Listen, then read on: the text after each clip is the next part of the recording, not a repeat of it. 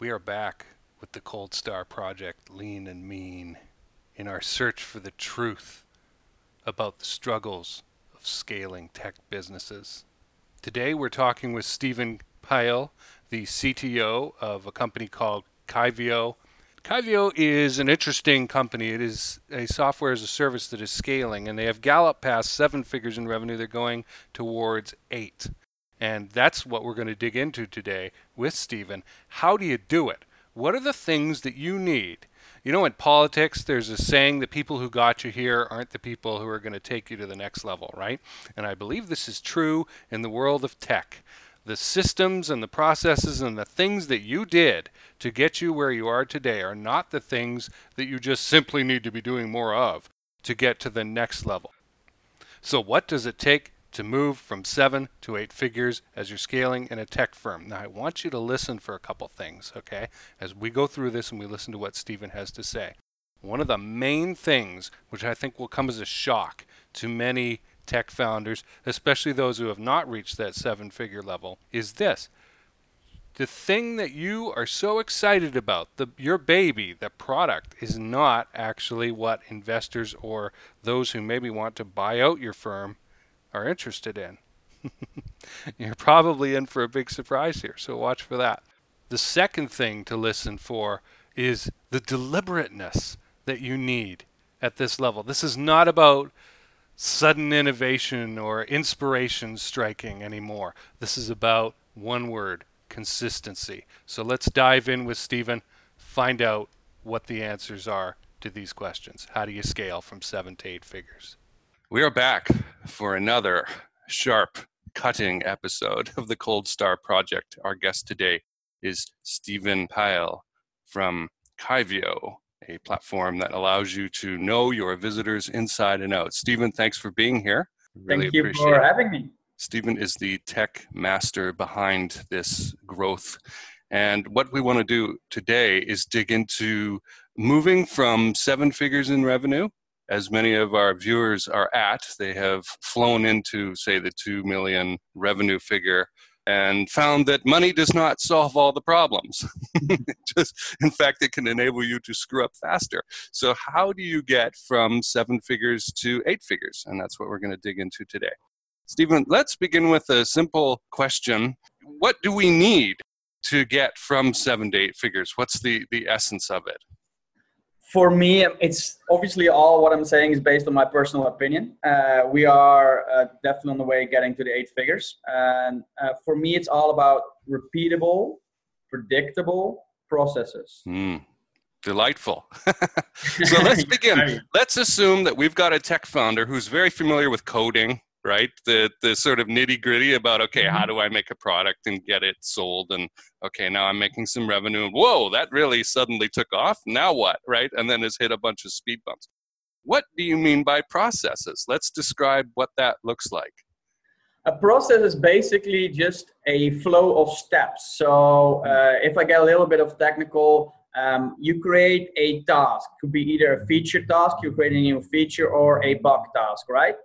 And the process of handling that particular task, that is your steps. So first step is, let's say, a new feature. So first step is that the coder codes it locally on their local environment. Second step is they go and push it on the Q&A servers. It gets tested, and then it gets code reviewed. Then it goes to the development server. It gets tested again with some regression testing. Then it goes to staging. On staging, it gets tested again with more regression testing, use case testing. And from there, it gets into your release candidate. Release candidate gets all pushed together, and it goes to production. That is a process from start to finish. Am I right? An example that I just gave you, that's obviously a very technical one, but the same can be applied to anything.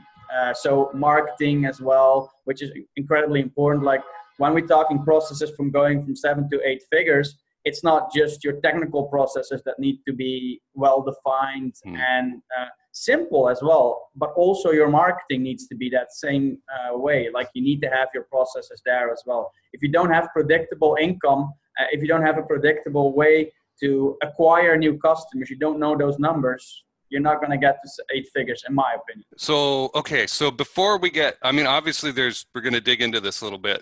There's going to be a process actually of mapping out processes, right? That we're going to get to.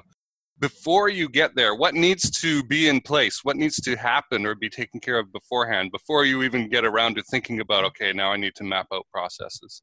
It's a good question and not an easy one. I think what needs to happen before you start with your processes is that you have a team. You have a proper angle and a proper audience for your product, obviously. And you need to know your business model. You need to prove your business model first, because software is a liability. Software is not an asset. It's always first about the business model. Have you tested the business model? Does it work? And then once it's proven, but when you're at 7 figures, it's definitely proven, then you start automating the beep and on everything, basically. And that's what software is all about, automating and making it faster. Steven self-beeps himself. All right. I want to dig into what you said there about software being a liability. Can you explain more about what you mean by that? And are you talking about like apps and things like that you're buying to help you? Okay. As well, but also your own software. It's not an asset. It's a liability. No, well, there's exceptions always, but most of the companies that get bought out by another company, by Google or whatever, they don't buy you because of your software or the product you've created. They buy you because of your customer list, your email list, your everything around that, basically, your business model. That's what they're buying, not particularly technology. Yes, there's exceptions where some startups that are extremely high technology, where a big company like Google will buy you out for your technology, but still in those cases, they actually don't even buy that company for their technology that they already developed. They will buy you out to get your people, because obviously your people are very high quality, and that's why you buy you out. So I think that's really important there. Okay. So, and this is, I think, a topic that a lot of tech founders would be a little bit like they don't want to look at that, right? Because they came in to change the world and own the world, right? And make this solution, and they're really in love with that solution that they're making, right? But as you say, the customer list, which is a little niche market, right, is the most valuable thing probably that you have, because it's leverageable. If I know that group of people is there and they will buy this, I can sell them other stuff, right? Related stuff over and over and over again. Yeah, so, and it's the business model in the end. Like what they buy is your business model that you have proven by them, and of course the customers that come with it. Right, and they are dropping their cost of customer acquisition like a stone. Yes, exactly. Because they look at the big picture. For them, like making an investment of a few million, 10 million, 20 million, $30 million is nothing based on their budget. So they're like, they just do the math. Like, oh, if we buy them out, we have that business model. It's proven already. We will have the customer acquisition cost, the churn and everything. And we can just do a math on that. And, it's going to be super cheap for them, basically. That's the whole thing. And for business owners, it's always about the product, right? Because that's the baby. But you're not selling the baby, you're selling everything that the baby produces. I'm not sure if that's a great analogy. Or around the baby. Yeah. The crib and the rattle and things like that. The loaf around the baby, that's it. Right. So, yeah, if we could get that across to our listeners, that'd be cool, because it will make you into a more astute business owner, I believe. You may think about selling when you didn't before. You may realize what your value is that you didn't before. You may think about acquiring other companies as you grow, if you become successful. It's interesting how surgical or emotionless what you're describing is, right? Because it's the opposite, as you say, of the founder who is, I've created this beautiful thing and I love it. And no, actually, it's just about math when you get to the higher levels, right? It is, yeah. It's easier said than done, obviously, because, I'm not going to lie, I'm very attached to what we're building as well. But I think it's necessary, because that's how you attract your people, and, that's what it's about in the end. Like, that's the thing. Like, right. The law for your product attracts your audience, but what you're selling in the end is your audience. So it's hopefully a little bit of a mind shift for people watching or listening. Okay, so let's say we've got our business model down pat. We understand it. We know we put X amount into marketing, we make 2X back or 1.5 or 10X or something. Who knows, right? But at least we know what it is and it's predictable and profitable.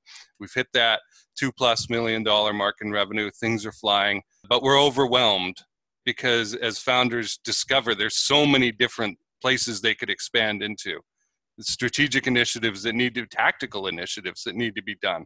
And these are always changing. What mattered a quarter ago doesn't matter now, right, as you've grown to the next phase. But one of the things that is majorly important and effective in regaining a sense of control over what's going on is mapping out these processes. Yeah. Right? What do you use to map these processes? Mostly mind maps, actually. So what we've been doing lately, so, you know, we are a funnel building company. And one thing we realized is, I've seen this with a lot of friends that also do a lot of funnels as well. Like, yeah, we have a funnel here, we have a funnel there, we have a funnel there, and one over there. You know, this one works, oh, but this one doesn't really work, so we probably should shut it down. But that's not a strategical direction. Mm-hmm. Like, where you really need to have a mind shift, in my opinion, to go from 7 to 8 figures is strategical decision, strategical overview of everything. And that's what we've been working on very hard for about 6-7 months now, is to create an all-encompassing strategy for our funnels. There's other parts of the business that need the same, of course. We're calling it the unified funnel strategy, just to give it a nice name, you know. But it's basically, it's not just about the small funnels, you know, for example, you know, you have a lead gen page, then you have a sales page, an upsell page, and a downsell page. That's like a micro funnel to me. Mm-hmm. What I'm talking about is customer value journey funnels, like the big ones, a funnel that takes months for somebody to go through, like start at a blog post, then you send them a bunch of emails, then, you know, you go on all the way. And what we're doing right now is we're creating a strategy to have all those funnels, not just every direction, but all pointing in the same one direction for the company growth, and with the same kind of concepts what they're based on. So the process of creating that particular strategy, like I said, it's like 6-7 months in the works already. So it's not something that you just, you know, just create. And I think it's based on experience and understanding your own business model a lot. But also looking at your own company, at your own branding. Who are we? Who do we really serve? I mean, really serve. You know, when you're 7 figures, you kind of know who you're serving. But I almost always guarantee you there's a second level below that, like really getting to know your people and about behaviors, about what they still really want, doing a lot of interviews. That's really what we're doing right now as well. And then just creating, well, the tool I've used was a mind map. And I think the mind map is really helpful there.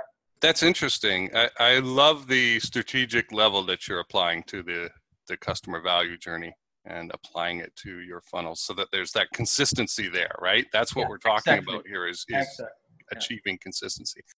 In our company, ColdStar, I will send an agent. We often work with clients who have a physical location, right? And so sometimes we'll do this with digital companies, and that we'll do that with a lot of phone work. But physical manufacturing, let's say, I will send an agent there, and they will flowchart. There's symbols that you can use and software to do that, and we will flowchart those processes. And that's a process in of itself of walking around and interviewing people and talking to them, and then also fact checking, because what they say is not always what actually happens. And you're nodding vigorously. Even in the digital world, things always don't turn out the way that they're said to be. So you got to check, right? It's that trust but verify sort of concept. So mind map is interesting. That's a different way of thinking about it than I have thought about it before. So I'd kind of like to see that. The flow charts are definitely very interesting, and we use them for specific technical processes, but I've never actually applied flow charts for more strategical or marketing process. It might be interesting to try out. The reason why we are using the mind maps, why I went with that, is because I think it's easier for the staff, the employees of the marketing side, particularly, to implement that. So they can just kind of follow the mind map of what they need to do. So it becomes like, I'm not sure if that's correct English, but fill out exercise. Mm-hmm. It's like, oh yeah, I need this. Okay, so click, click, click. Oh, here are the tools I need to do. And then it's just like, oh yeah, just applying basically. Right. It's so conceptually. Yeah. You're getting them into the right headspace. This is interesting because it goes back to what you say about software being a liability. The tools you use they're a form of abstraction, right? They're filtering the world around you, and you're kind of stuck with the way that the tool enables you to filter. So yeah. This is why the mind map idea is interesting to me, because it's a different way of filtering than a flow chart. Right? It's much more conceptual than a step-by-step, okay, A, B, C, 1, 2, 3. And it looks less sciencey. It looks less complicated. It's less overwhelming for a non-technical person. Like, I love looking at flowcharts and they make sense to me. But a marketing person just goes like, what does all these weird thingies mean? I don't understand all this. So, and mind map is just way easier to understand in that kind of sense. Very cool. So who can we trust to do a good job of documenting these kinds of processes? Because it doesn't sound like just anybody. I mean, you know, in one of the things I've seen over the years many times is this idea that the worst programmer is the one that they get to do the documentation for it. Because his code is so bad, so let him make him do that. That's terrible. So who can we trust to do a good job of documenting this stuff?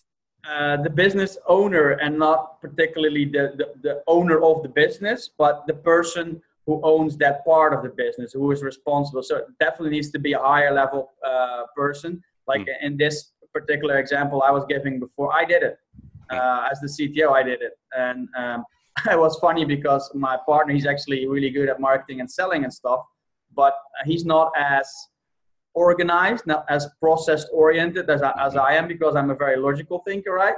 And I needed, when I showed this to him, I think I needed to explain it like 2 or 3 times for him to fully understand the flow. And that's also a good test, you know, like actually on this very particular subject, I just had an event last weekend where I did a talk about this exact thing as well.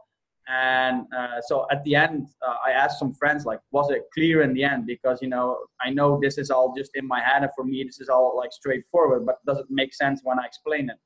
And most of them, with the visuals, it really helped. So I did the same with my partner. I basically did like a mini presentation for him online, just with Zoom as well. And then he's like, oh yeah, now I start getting it. Now when I see it, now it all starts making sense and connecting. Okay. So yeah, definitely C-level people, or if you have a really good project manager, I think they should be able to do the same as well. Right. And people can also hire a Cold Star agent to come out.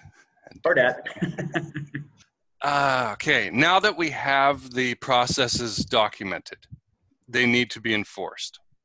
And because if we get deviation, we don't have consistency, right? And then sometimes it works brilliantly and sometimes it falls down on its face. And I think we would all agree we would rather have something that works at 80% consistently than something that's 120%, 10% of the time, and 20%, 50% of the time, and the rest, maybe it's somewhere in between, right? So who should be enforcing these standards? Everybody.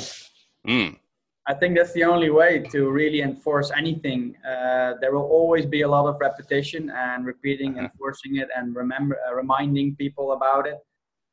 But yeah, like for the technical parts, it should be lead developers, project managers most, but also senior developers. Like everybody should remind everybody all the time, because it needs to become a habit basically to go there, right? So without stigmatizing too much, it also depends on what kind of people you have in your company. And I'm actually going an opposite direction. Like if you have a lot of high level thinkers, like really smart people that think on their own, they actually might not be the best people for like following instructions that closely, because they start adding their own kind of a little bit of salt, a little bit of pepper. And like I do that, like I never really follow the instruction. I always have to add my own stuff, which is not always the best thing, especially not when you're just starting with a new process or whatever. You know, there's other people that often are cheaper as well, that are always this, every time they start their computer and do a particular task, like for example, marketing, content marketing, or just, you know, they go through the process. They start their task, they go to your intranet, and they open up your SOPs and they just go step 1. They do what step 1 does, and they go step 2, step 3, etc., etc. And then you actually get the real predictable, repeatable outcomes from your SOPs. And if you have all the smart people like, oh no, I'm going to try something here, I'm going to try something there, it's then you won't get those predictable outcomes, which are really important in my opinion. And yes, there's a time to test, to experiment, but you have to also plan the experiment. You have to know when the experiment starts and what you're going to do. Create a hypothesis. Like my English sucks, sorry. But and then see what happens. And if it improves, yeah, sure, change the SOPs. But don't just do that out of the blue, basically. Right. So what I'm hearing is build it into your company culture. Yes. Look, this is where we refer to. It's over there. Everybody knows. And we do need to check through. You can use software. There's project management software that can map out these things. And okay, now I have to check off that I did this, and it's documented that I did it, and I'm responsible for it. With dependencies as well, I can't proceed to step 2 unless I've done step 1. So this problem has been solved. You can go get software to do this. Now, I like what you brought up about different kinds of people. A behavioral profiling system like DISC or Myers-Briggs or something will show up who is what. And then you can kind of maybe hire accordingly, or at least know what you've got, right? Here are the cards in my hand, right, that I can play. And okay, this guy he's a high I maybe in the DISC profile, and he's just not going to follow the rules and come up with his own ideas. And okay, I know this. So either I really have to stand over him and make sure that he's conforming, or what I would rather do is bottle that creativity somehow and say, okay, let's give you the playground to play in. But let's define it, as you say. That's, between 2 and 3 o'clock, you're going to be working on your own stuff, or spend some time and work on what you believe is innovative, or maybe you come up with a different series of steps in the process. But at least write down what you're doing, and that's key, right? You don't want to blow past it, get a good result, and then go, okay, how did you do it? Well, I don't know. Right? I just did it. Oh dear, we didn't learn anything, right? So it's fine to have innovation. And in fact, there is a phrase that I've seen many times. Standard operating procedures or best practices are the enemy of innovation. You don't get anything new by playing in the same lanes, right? So there's room for everybody in an organization, but the key thing here is to measure, be clear about what you're doing, have most of the people, most of the time adhering to all the standards, and then just some of the time under very clear rules about, okay, at least map out what you did. Go and play and create something new. Yeah, there's nothing worse than having success but not knowing how you got there. Right. Like you're better off failing and knowing why you failed than having success and not knowing why you had success. Right. I mean, that defies the idea of consistency that we were looking for. That's the reason we're doing this in the first place, right? Mapping out our processes and trying to capture what makes us successful and repeat it and scale it. So let me ask a question here that is probably going to rattle a lot of our listeners, at least the answer to it, because they're so embedded in the thing. That again, like I was saying about the software colors your view of the world that you're using, right? The tools that you use. You start walking around with a hammer. Okay, yeah, I got the claw and I got the hammer, and now I'm going to look for things to beat on or pull nails out of or something. When should technology be applied? When is it best applied? After you've proven your business model, I think, because it's going back, like software is a liability. It's not an asset. The asset you have are assets you have are your people, your business model, and your SOPs. SOPs are a huge asset. If you wanna, some friends of mine, Empire Flippers, they do a lot of, not big businesses yet, like mid-range businesses. They are basically like a marketplace, and people go there to sell their business, and other people buy them. And if you want to have a higher multiple on your business, then the buyer is going to look on how SOP'd your business is. The more SOPs you have, the better structured it is, the higher your multiple is going to be. Right. So yeah, technology is applied after you've proven your business model and after, well, kind of during your the creation of your SOPs, because SOPs is not just a one moment thing. SOPs are living documents, of course. Like some people forget about it. Like that's why I kind of disagree with you. Well, you weren't saying it as an opinion, but like with the whole SOPs are the enemy of innovation. I don't believe that, because that's just approaching an SOP as a set thing.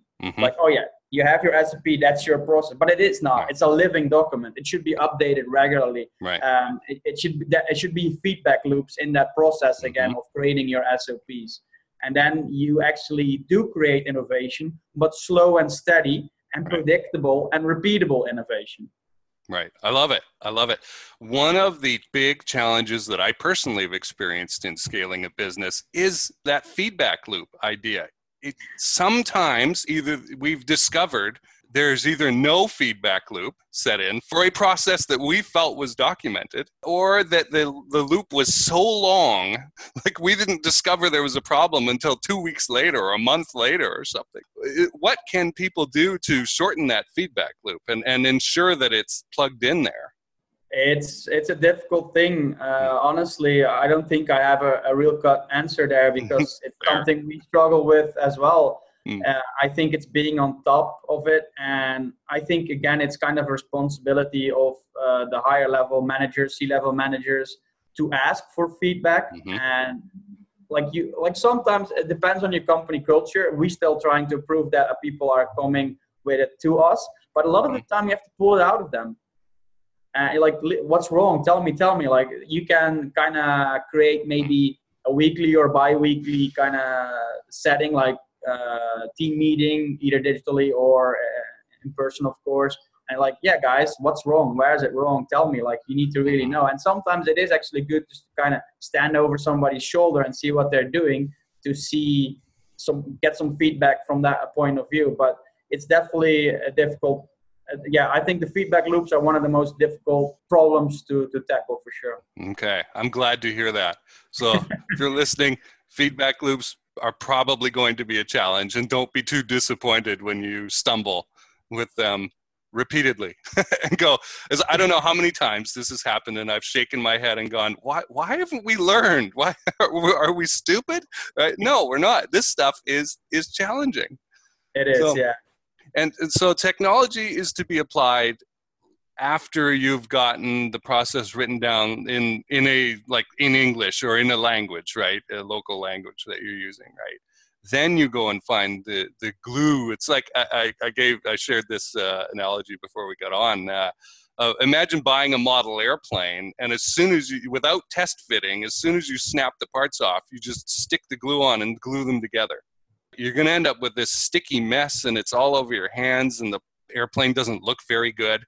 So that is an image that was given to me over 20 years ago in my operations management training, and it's stuck with me ever since. So apply the technology glue last. That's kind of how you do MVPs, in my opinion. Map it out or do the wireframe or the Photoshop just type like idea. Really fast gluing everything together while you're throwing it, basically. And like then, they like it? Okay. Assembling your rocket while you're, flying, basically. That's how you do your MVPs. It's that's also a thing maybe worth mentioning. Like, in my opinion, when you're doing an MVP, it's okay to get a shit ton of technical depth. That's the whole idea behind an MVP. You need to have something that works, looks cute. Don't, like, a lot of people like, oh no, it needs to be like crappy. No, MVP shouldn't be crappy, because your first impression matters as well. You shouldn't forget that either. It just needs to be very basic features, but everything still needs to work and be as much bug free as possible. But doing MVP creation, you rack up a lot of technical depth, which is the whole idea about it. It's good you do that. But then once you go from MVP to a stable version, that's, of course, your hardest period ever. That's your survival period, your startup phase of the company, where you basically need to rebuild everything because your technical debt will kill you in a half a year to a year if you don't fix that. So a lot of the times it means starting from scratch. You just proven your stuff, so start from scratch, have a parallel project, and rebuild everything the right way because you've proven that business model. If you've done like this is, I think, based on the talent of your lead developer and / project manager, technical project manager. If they've done a really good job, and this is really not easy to do, you can still build an MVP which has solid foundation and go from there and just improving it instead of rebuilding it. But in my experience anyway, it's so hard to do that, to really get fast and get technical depth, but still have a good solid foundation so you can just improve and fix stuff versus rebuilding everything from scratch. Okay. So tell us about Kyvio a little bit. Who is it for and what problem does it solve for them? Sure. So Kyvio, we've been working on this for quite a while. So just on the surface, it's a funnel builder to get started with your sales funnels or any funnel, lead gen funnels and everything like that. It's a membership site builder, so you can start your membership site, which is a very proven, very powerful recurring business model, and email marketing as well. But the whole reason why we built Kyvio is that we want to be a platform that facilitates and accelerates a global shift from a knowledge economy where we're at right now towards an entrepreneurial economy. I'm talking me and my business partner, we strongly believe that the world is going to change so fast and so much with the coming of artificial intelligence, stuff like that, that like 70 to 80% of the people, all of the people in the world will start losing their jobs, taxi drivers, truck drivers, and so even higher level as well, like even in the medical field, a lot of people will lose their jobs because of AI. And we kind of feel the solution to against that, basically the solution to that is becoming an entrepreneurial economy. I think it's already happening slowly. What we want to do is create a platform where people can start focusing on their unique superpowers and start creating solutions for other people, for their audience, without all the technical distractions. So they can easily start going on their entrepreneurial journey. That's kind of our whole mission with the platform. And we do that by offering different modules, like the funnel builder. Of course, you need funnels to sell anything. And then the email marketing is still very important. And the membership side business model is just a very powerful to get started, because we kind of focus on people that have a lot of knowledge. So take teachers, for example. There's a lot of teachers out there in the world, and they get paid shit, basically, like not enough, because teachers are the most important people in our society, I think. And they could get so much more value if they teach it to the right people, the people actually want to have their knowledge. And we teach them how to kind of digitalize all that, how to set up courses online, which is not the same as courses in real life, of course, and then start marketing that using our tools, using modern marketing automation tools. Right now we're not there, but our big goal is to create a enterprise-grade platform that has all the fancy and really advanced stuff, but make it simple to use and bring that to the small and mid-sized kind of companies. Awesome. Okay, for those who are not watching, if they're listening, they can't see that you're wearing a Kyvio t-shirt. So how do you spell it out? Where can they go? What's the URL they can go to your website? So it's called Kyvio, kyvio.com. And the way I would spell it is really easy. Know your visitors inside out. So Kyvio. Nice. All right. Well, Stephen, it's been awesome to have you here. Our guest has been Stephen Pale.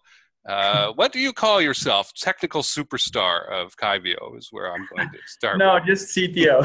Okay. Well, thank you. We've been talking about how to scale from 7 to 8 figures in your tech business. All right. Thank you so much for having me. Awesome conversation.